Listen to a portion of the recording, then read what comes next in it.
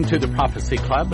In my 25 years of doing a radio program and teaching Bible prophecy, what I'm about to do is probably one of my most favorite things to do. That is, talk about Bible prophecy. This particular chart you're looking at is probably my pride and joy. I would say this is probably the neatest thing in my almost 66 years on this earth I've ever done. In 2017, I memorized the book of Revelation, and in the process, I received 30 revelations and 2 visions, and 1 audible voice, now written in this book. Essentially, God showed me one single word, the word first fruits. He showed me in a vision that it links back from the Torah back to Revelation, and it links the feasts to the prophecies in Revelation. On first fruits, Jesus, the Lamb, returns to Mount Zion with 144,000 one-year-old Jews. On Pentecost, the wheat, that's us, who are ready, go to the marriage supper with the barley. The Father promotes Jesus at the marriage supper of the Lamb on Pentecost, from Prince to King of Kings and Lord of Lords. Jesus receives many crowns, a vesture dipped in his own sacrificed blood, and a white horse. The barley and wheat receive a wedding garment and a white horse to return on trumpets about 4 months later. This is the day of the Lord. Jesus is the judge. He uses the morning star, a lightning sword, to burn the tares. This is the judgment seat of Christ. All in Jesus report here and receive their just rewards. On atonement, 10 days later, Jesus is once again the judge at the great white throne for those not in Jesus. Now, I understand you've probably seen several of those things differently, but I'm going to show you why I know that I'm correct on this. The dead are judged based upon the works written in the books, and whosoever is not found written in the book of life is cast into the lake of fire, which is the second death. Finally, on tabernacles, the New Jerusalem comes down from God out of heaven. So let's get to me explaining it. Passover. Jesus fulfilled Passover. He was our Passover lamb. Then 3 days of unleavened bread, Jesus was in the grave. And then on first fruits, he came out of the grave, and that's when prophetic time stopped. Then there's a 2,000-year church age inserted. Time starts again on a future first fruits. We don't know what year it is, but I can tell you it is the first fruits. Time starts again on first fruits. Now, if you'll look at that little blue line, you'll see the word returns. Means that the next time Jesus returns, he returns on this day on first fruits. And I put together some scriptures to go along with this, so I'll show you the scriptures and explain how they work. 1 Corinthians 15:20 says, "But now is Christ risen from the dead and has become the first fruits of them that slept." Jesus was the first fruits of them that slept. He's not the first fruits of the harvest. The first fruits, the 144,000, are the first fruits of the harvest. Jesus was the first fruits of them that slept. Acts 1:11, you recall, the angel standing next to the disciples as Jesus is going up, and he says, "You men of Galilee, why stand you gazing up? This same," keyword, same Jesus, "which was taken up from you into heaven, shall so come in like manner." Okay, wait a minute. How did he go? He went in a lamb body up on a cloud, which means the next time he comes down, he comes back on a cloud in a lamb body. What do you mean lamb body? Well, as you recall, he allowed Thomas to touch the nail scars and feel the sword wound on his side. He just had fish with his disciples. So that's a lamb body, meaning that the next time he returns, he's not returning as King of Kings and Lord of Lords to the Mount of Olives to destroy the tares. That's what that's saying. Now, again, I'm nothing smart here. I mean, I didn't understand. 2 years ago, I started memorizing Revelation. I saw none of this. All of this is by revelation, brothers and sisters. And it's not that I'm something special. It's because you're something special. Because Jesus wants you to know how the last 7 months work out. That's why he sent this. That's why this is so important for you to understand and get in the hands of your friends, neighbors, and relatives. Okay, so let's go on to the next one. Leviticus 23:10. Now, this is explaining the feast, and then I'm going to explain the prophecy that ties to that feast. Okay, so here's what happens. Leviticus 23:10, the high priest is commanded. He says, "When you come into the land, you shall bring a sheaf." Wait a minute. What's a sheaf? A sheaf, I had to look it up. A sheaf is just a handful. That's all it is. It's just a handful. It's a handful, in this case, of barley. How do we know it's barley? Because this is the first feast or the first harvest of the year. And the first to get ripe is barley. Wheat is many months later. Okay, so this is barley representing, it's a picture representing the Jews. Okay, it says, and you have a sheaf of first fruits of your harvest, that's a barley, and the priest shall wave it when he has a sheaf barley, he also has a lamb without blemish of the first year. Now, we're going to talk about that blemish here in just a second. So he takes the sheaf, and he is able to mix in oil, but no leaven, which makes a cookie, a fairly good sized cookie, which he bakes, and then they eat that, and that is part of the sacrifice. The rest of the sacrifice, he also sacrifices a he lamb, that's important, without blemish of the first year. Now, that's the feast part. Now let's tie in the prophecies. Then you look over to Revelation 14:1. I looked, and lo, a lamb, meaning that this is a description of Jesus returning as a lamb. I looked, and lo, a lamb stood upon the Mount Zion. Wait a minute, that's not the Mount of Olives, because Mount Zion is about a 30-minute walk from Mount of Olives. So this is not the same. He's returned to Mount Zion with 144,000 having his father's name in their foreheads. How old are the 144,000? You drop back down to the Leviticus 23:10. They are 1 year old. Now, that's a whole chapter I explain in the book. You got to get the book to understand that. These are they which are not defiled with women, for they are virgins. Now, that's nothing. How do you get somebody that has lived a full life and is without sin? And that's what it's about to say. These 144,000 are because they died in their first year. You remember that David and Bathsheba had a little affair, and there was a child that came out of that affair, and that boy child died at 7 years old. It is my guess that he's probably going to be one of those 144,000. These are they that were not defiled with women, for they are virgins. These are they that follow the Lamb. That's important. Follow the Lamb whithersoever he goeth. These were redeemed from among men, being the first fruits unto God and to the Lamb. First fruits. What does that mean? That means these are the first ones to get their glorified bodies. Now, other people have come out of the grave before then. Dimitri Dudeman, but there's other people. They're in heaven, but they don't get the glorified body, not like everyone will get. These are the first fruits unto God and the Lamb, and in their mouth is found no guile. Why is it they have no guile? Because they're only 1 year old. They never learned to talk. In their mouth is found no guile, for they are without fault before the throne of God. That's a key.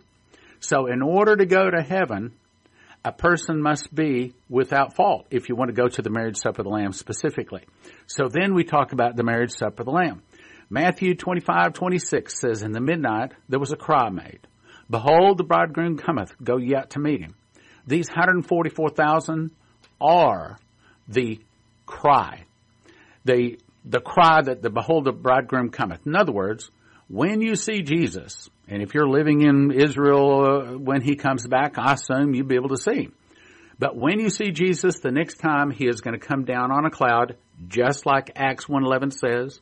He will come down in a lamb body. He'll probably be wearing the same clothes he ascended in. He will be in the same body. And I assume if you're living in Israel, you'll be able to go up and meet him, because it says they follow the Lamb whithersoever he goeth. Now, how long do they walk? They walk for 50 days from first fruits all the way over to Pentecost.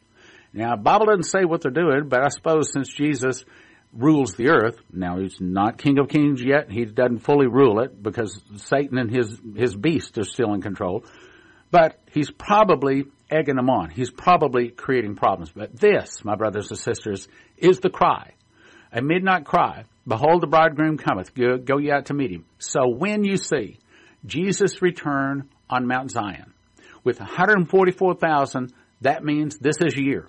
This is the year without question. There is no question Jesus is going to return this year, absolutely, positively. That's the reason it says, go ye out to meet him. Now, that's another thing. Why does it say go ye out to meet him if he just returns in the clouds? Because he doesn't just return in the clouds. He comes down, puts his foot down on Mount Zion. He walks around for some 50 days with the 144,000. So now we talk about 50 days later. So we assume, I say assume because there's no scripture that says that what he does or that he walks around. However, Mount Zion is a fairly small mountain. You get 144,000, and I assume that they are resurrected to their mature bodies. So 144,000 mature body-abled men up there on Mount Zion, that's getting a little crowded. They're not going to stay up there too long. I mean, what are they going to eat? Or do they have to eat? Well, I don't know. Probably it's going to be more than just Mount Zion that they're going to walk. They're probably going to walk all over Jerusalem. Who knows, maybe all over Israel. So then 50 days later, on Pentecost, this is, and to understand this, we go to Leviticus 23:16. And under the morrow, after the seventh Sabbath, you shall number 50 days. You shall offer a new meat offering unto the Lord. You shall bring out of your habitations 2 wave loaves of 2/10 deals. This is flour. This is not barley. This is fine flour. They should be fine flour, and they should be baken with leaven, for they are the first fruits unto the Lord. So what's going on? This is, again, we're going to go through the feast part first, then we'll tie the prophecies. So on this particular feast, the high priest takes 2 10th deals of flour. What's a 10th deal of flour? Had to look that up too. It's about 6 pints, which is a little over a 2-liter bottle. So try to imagine 2 2-liter bottles filled with fine wheat flour. Only in this case, he gets to add not only oil, but also leaven. So if you got 2 2-liter bottles here, filled with flour, you mix in oil, you mix in leaven, what do you got? By the time you cook that rascal, you got 2 probably pretty good size looking loaves of bread about the size of 2 watermelons. Why does the God have it into 2? Why is it that there's so much more flour to this sacrifice than there was to the barley sacrifice? The answer is it's the number of people saved. In the barley harvest, those are only 144,000 that get to go in the barley harvest. But in the wheat harvest, there's a lot of people. Because why? Because 1/10 deal of flour represents those that are Israelites, and the other one represents those that are not Israelites. So you might say one represents the Jews, one represents the Gentiles. But both of them are allowed entrance into the marriage supper of the Lamb. Now, let me explain that. Exodus 19:1, this is, you may be saying, well, how do you know that the marriage supper of the Lamb takes place on Pentecost? And the answer is right here, Exodus 19:1. In the 3rd month, when the children of Israel were going forth out of the land of Egypt, I'm skipping around, Moses went up to God, and the Lord called on him out of the mountain, saying, if you will obey my voice indeed and keep my covenant, talking to the children of Israel, you shall be in me a kingdom of priests and a holy nation.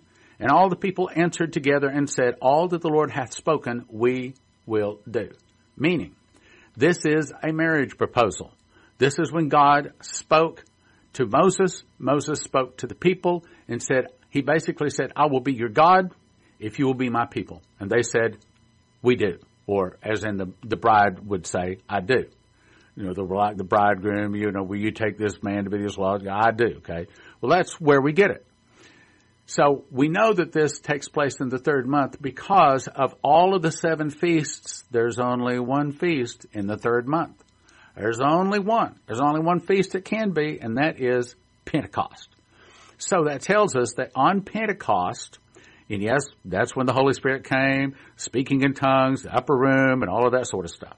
But on Pentecost is when those people that are dead in Christ arise, and those who are ready go to the marriage supper of the Lamb. Now, at the marriage supper of the Lamb, this is the first resurrection because it has the barley harvest and the wheat harvest. This is the first resurrection. The Bible says, blessed and holy is he that hath part in the first resurrection. On such the second death hath no power. At the marriage supper of the Lamb, it's not about us. It's about Jesus. At the marriage supper of the Lamb, we, the bride, only get 2 things. We get a wedding garment and a white horse.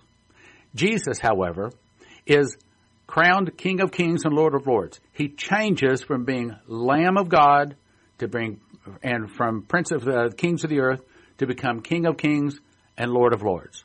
He is given many crowns, a vesture dipped in his own blood. I'll explain that in the book. And also white horse, and also a name written at which no man knoweth saving he himself. Revelation 7:9. And after this beheld and lo a great multitude, which no man can number out of all kindreds, tongue, and people, stood before the throne, before the Lamb, clothed with white robes and palms in their hands. And they cried with a loud voice, saying, Salvation to our God. Why are they saying this? Because this is us, brothers and sisters. This is us who are ready, that are washed in the blood of the Lamb. We get to go to the marriage supper, and when we first get up there, this is what we say.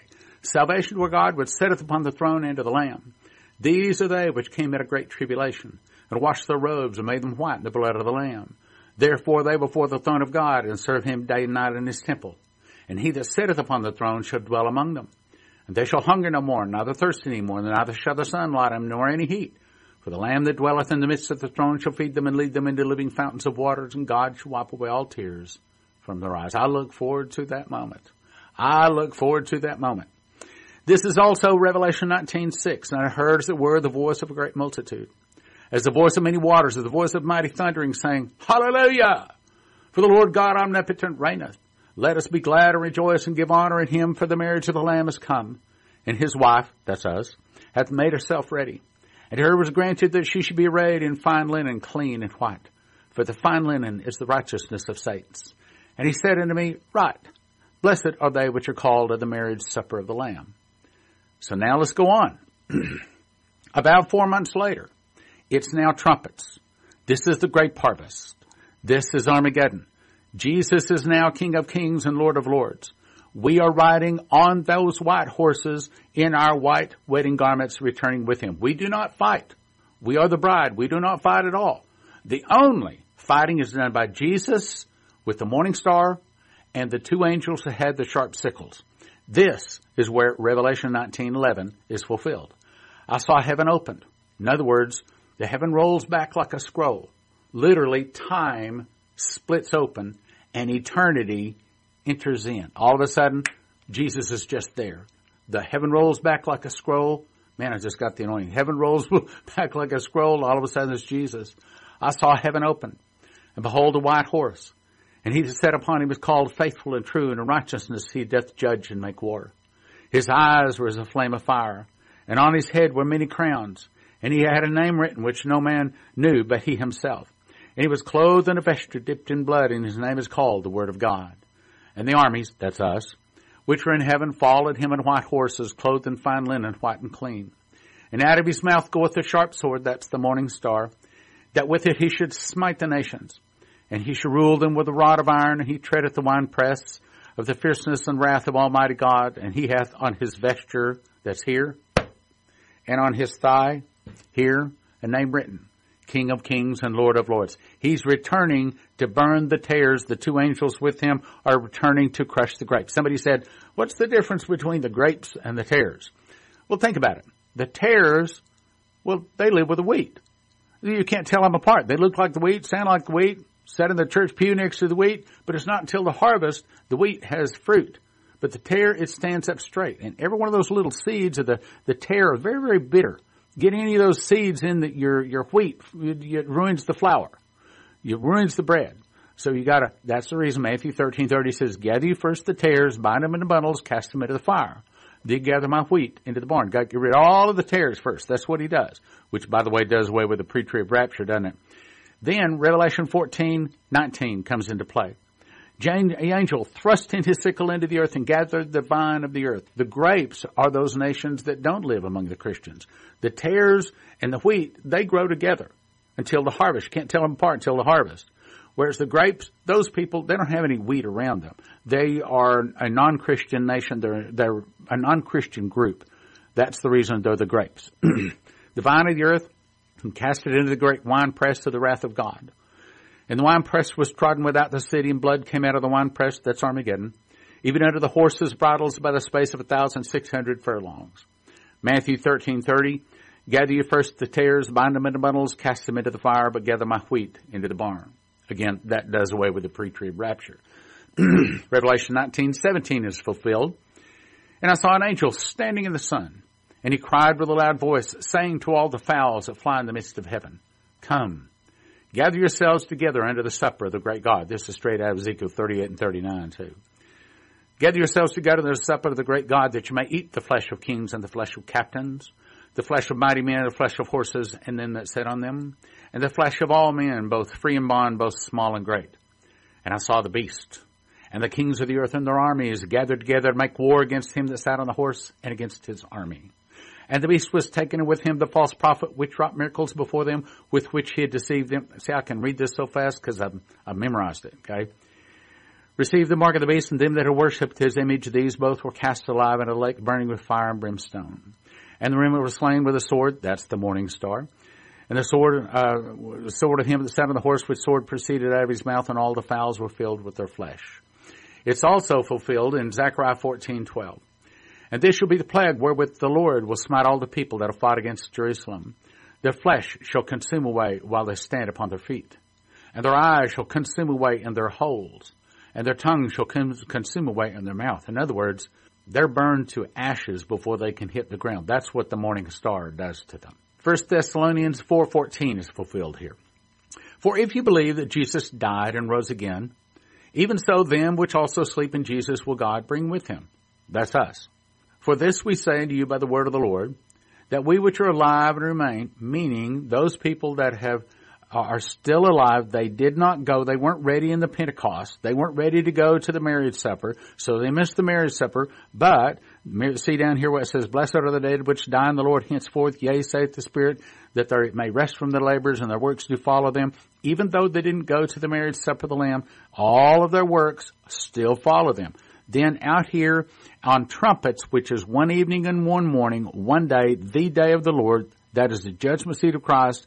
When Jesus returns, the dead in Christ here have a second resurrection. The dead in Christ rise first, and then we which are alive and remain go up to meet the rest of the angel, or the rest of the armies in heaven, which includes us. And we're up in the air. We're in eternity, and we, at that point, get to watch Jesus and the two angels destroy all of his enemies. For the Lord himself should descend from heaven with a shout, with the voice of the archangel. And the trump of God, and the dead in Christ shall rise first.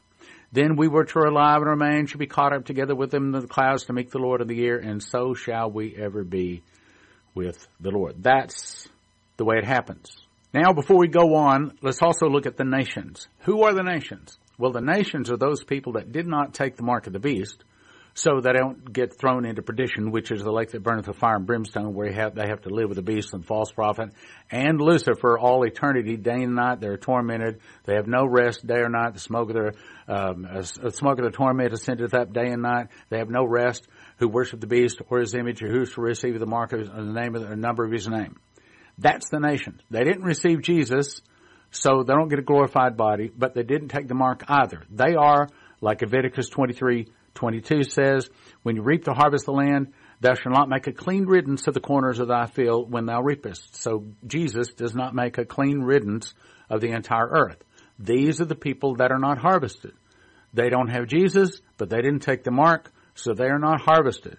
They are told you are allowed to live for up to 1,000 years during the millennium. But here's the rule. If you break one law, you're destroyed, both body and soul. And if they break one law, a morning star judge shows up, hits them with a morning star, they fall on the ground, a pile of ashes and bones, destroying both body and soul instantly, right there, right then. Then at the end of the 1,000 years, Satan shall be loosed out of his prison. And he goeth out to deceive the nations who are in the four quarters of the earth, Gog and Magog, the number of whom is as the sand of the sea. And they went upon the breadth of the earth, and they compassed the camp of the saints about in the beloved city, and fire from God out of heaven came down and devoured them. Whoosh, that's the morning star, destroying both body and soul. Revelation 21:8 describes them. But the fearful, the unbelieving, the abominable, murderers, whoremongers. I had to look up whoremongers. You know what a whoremonger is? It is a man on man. Not woman on woman. It's man on man. Sorcerers, idolaters, all liars shall have their part in the lake that burneth with fire and brimstone, which is the second death. Revelation 22:14 says, Blessed are they which do his commandments. That's us. That they may have right to the tree of life, they may enter in through the gates into the city. That's us. That's good. For without means that while we're walking into the city, these guys don't get in. For without are dogs, but it's not talking about four-legged dogs, it's talking about doggy people.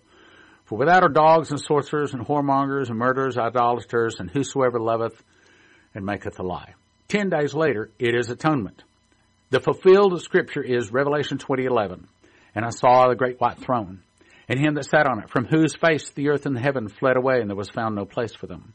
I saw the dead, small and great, stand before God, and the books were opened. And another book was opened, which is the book of life. And the dead were judged out of those things written in the books according to their works. The sea gave up the dead which were in it, and death and hell delivered up the dead which were in them. And they were judged, every man according to their works. And death and hell were cast into the lake of fire. This is the second death. And whosoever was not found written in the book of life was cast into the lake of fire. This is those people that have not received Jesus. Maybe they never even heard of Jesus. But they're not judged based upon the blood. They're judged based upon their works. Now, those people that did have the blood of bulls and goats and things like that, of course, had part, maybe many, maybe even some of them, all of their sins removed through the blood of bulls and goats and things like that. But it's based upon their works. This is the dead. Anyone that reports to the atonement is already dead. 5 days later is tabernacles. This is fulfilled in the scripture 21:1, Revelation. And I saw a new heaven and a new earth. For the first heaven and the first earth were passed away, and there was no more sea. And I, John, saw the holy city, New Jerusalem, coming down from God out of heaven, prepared as a bride adorned for her husband. And I heard a great voice out of heaven saying, Behold, the tabernacle of God is with men, and he will dwell with them, and they shall be his people, and God himself shall be with them and be their God. God shall wipe away all tears from their eyes. There shall be no more death, neither sorrow nor crying, neither shall there be any more pain, for the former things are passed away. This is the conclusion. So Jesus arose on first, then 2,000 years for a church age, and there's several scriptures that verify that, was inserted. The next time he returns will be at the very last first fruits. He will come down on a cloud in a lamb body with 144,000 one-year-old Israeli boys. He will walk around on Mount Zion for 50 days. Then we, those people that are ready and washed in the blood of the Lamb, go as the wheat harvest along with the barley harvest to the marriage supper of the Lamb. We get a wedding garment, a white horse, Jesus crowned King of Kings, Lord of Lords, given many crowns of Esther dipped in blood and a white horse. 4 months later, we return with him on the grape harvest, which is trumpets for Armageddon. Jesus is the lion, and we are the barley, and the wheat return of white horses. Jesus uses the morning star to burn the tares. This is the judgment seat of Christ. This is the day of the Lord. This is judgment by fire. The nations are told you can live up to 1,000 years, but you break a law and your history. 10 days later is atonement. This is judgment of the dead. This is the great white throne. The dead not in Christ. Jesus is the judge. 5 days later, the golden city comes down. The golden city is probably square. Some people think it is pyramid, with good reasons, some of them. It's about 250 miles square. It's solid gold, but it is clear as glass or transparent as glass. I recommend you get the book because though I did my very best in the time allotted to explain the book, there's no way you're going to understand it just by listening to what I said there. But the book will explain it in detail. One book for $20, don't do that. Instead, get at least 5 for $30 or 10 for $55. But a church price, a whole church, case of 60 for $250. That way you can hand around. Everybody in the church can have a copy. 1 for 25, 30, 10 for 55. Case of 60 for $250 available at prophecyclub.com. You can also watch our videos at watchprophecyclub.com. Here's the best deal we've ever offered at the Prophecy Club. 5 How Pre-Trib Won, 5 Tribulation Secrets in Daniel, 5 God's Warning to America, 5 Secret Door to Understand Bible Prophecy, and 10 Miss the Mark, 40 books, gift of $100, prophecyclub.com. prophecyclub.com. Terry Sock of Cornerstone Asset Metals is a prophecy student, reads his King James Bible, and wants to help Prophecy Club win souls even if it means he loses money. I think that's the right attitude when someone values winning souls more than making money, and he's doing so by sponsoring Prophecy Club on radio. So, if you'd like to help win souls, the next time you need gold, silver, palladium, rhodium bars, or coins, contact CornerstoneAssetMetals.com. They can help you roll over your IRA, 401k, so just tell CornerstoneAssetMetals.com Prophecy Club sent you.